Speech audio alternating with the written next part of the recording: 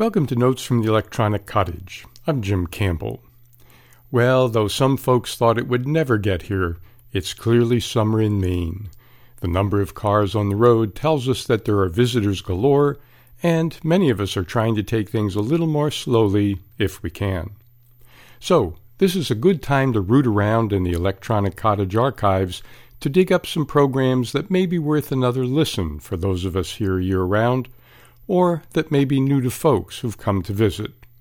In either case, we hope you enjoy and find useful this Notes from the Electronic Cottage Encore.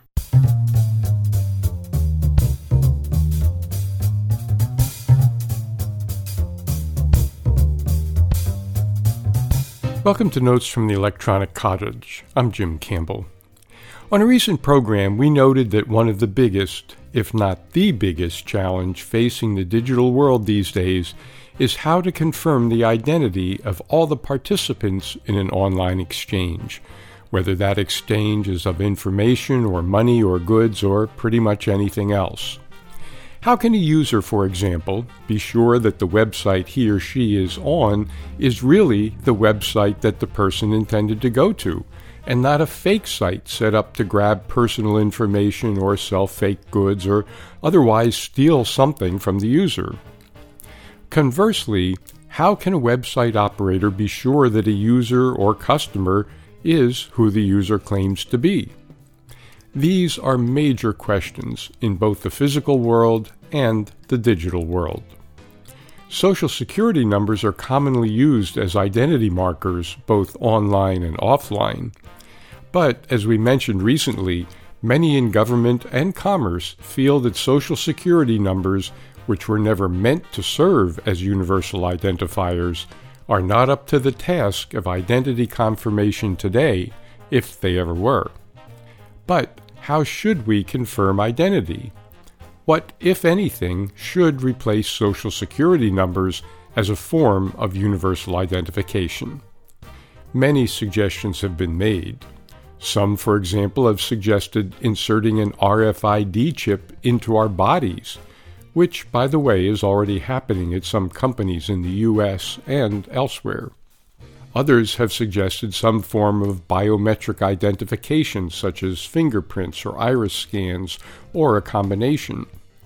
Still others have suggested a sort of personal key that we would carry that could be used to get us into any secure website, as well as onto airplanes and trains and so forth. While all of these are possible methods to establish a person's identity, there is a question, actually a number of questions, that underlie them all.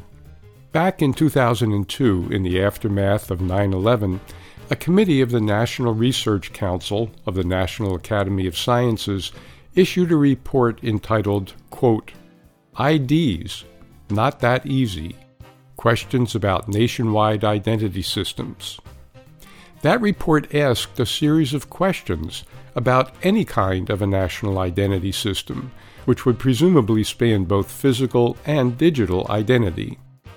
From that report, quote, policy questions that the committee believes should be considered when contemplating any kind of identity system include the following.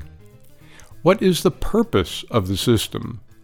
Possibilities range from expediting and or tracking travel to prospectively monitoring individuals' activities in order to identify and look for suspicious activity, to retrospectively identifying perpetrators of crimes. What is the scope of the population that would be issued an, quote, ID, and presumably be recorded in the system? How would the identities of these individuals be authenticated? What is the scope of the data that would be gathered about individuals participating in the system and correlated with their national identity? While colloquially it's referred to as a, quote, identification system, implying that all the system would do is identify individuals, many proposals talk about the ID as a key to a much larger collection of data. Would these data be identity data only? And what is meant by identity data? Or would other data be collected, stored, and/or analyzed as well? With what confidence would the accuracy and quality of this data be established and subsequently determined? Who would be the users of this system, as opposed to those who'd participate in the system by having an ID? One assumption seems to be that the public sector government will be the primary user, but what parts of the government, in what contexts, and with what constraints? In what settings in the public sphere would such a system be used? Would state and local governments have access to the system? Would the private sector be allowed to use the system? What entities within the government or private sector would be allowed to use the system? Who could contribute, view, and/or edit data in the system? What types of use would be allowed? Who would be able to ask for an ID, and under what circumstances? Assuming that there are data sets associated with an individual's identity, what types of queries would be permitted? For example, is this person allowed to travel? Does this person have a criminal record? Beyond simple queries, would analysis and data mining of the information be permitted? If so, who would be allowed to do such analysis, and for what purposes? Would participation in and/or identification by the system be voluntary or mandatory? In addition, would participants have to be aware of or consent to having their IDs checked, as opposed to, for example, allowing surreptitious facial recognition? What legal structures protect the system's integrity, as well as the data subject's privacy and due process rights, and determine the government and relying parties' liability for system misuse or failure? End quote. Those are potent and extremely important questions. The committee did not supply firm answers, but did try to explore those questions, those very hard questions. One of the observations that the committee made was that, quote, serious consideration must be given to the idea that, given the broad range of uses, security needs, and privacy needs that might be contemplated, no single system may suffice to meet the needs of potential users of the system. End quote. Recall that Social Security numbers began as a way to keep track of workers' contributions to and benefits from the Social Security system. But over time, those numbers were more or less dragooned for more universal identification purposes, and now we're living with the results of that haphazard evolution.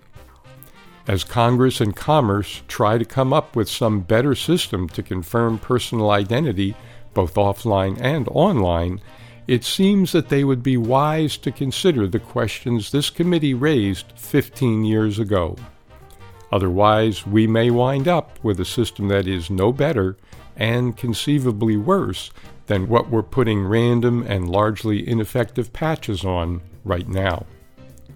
We'll do our best to keep an eye on efforts to design a system that is secure, effective, efficient, and respectful of personal integrity right here on future editions of Notes from the Electronic Cottage.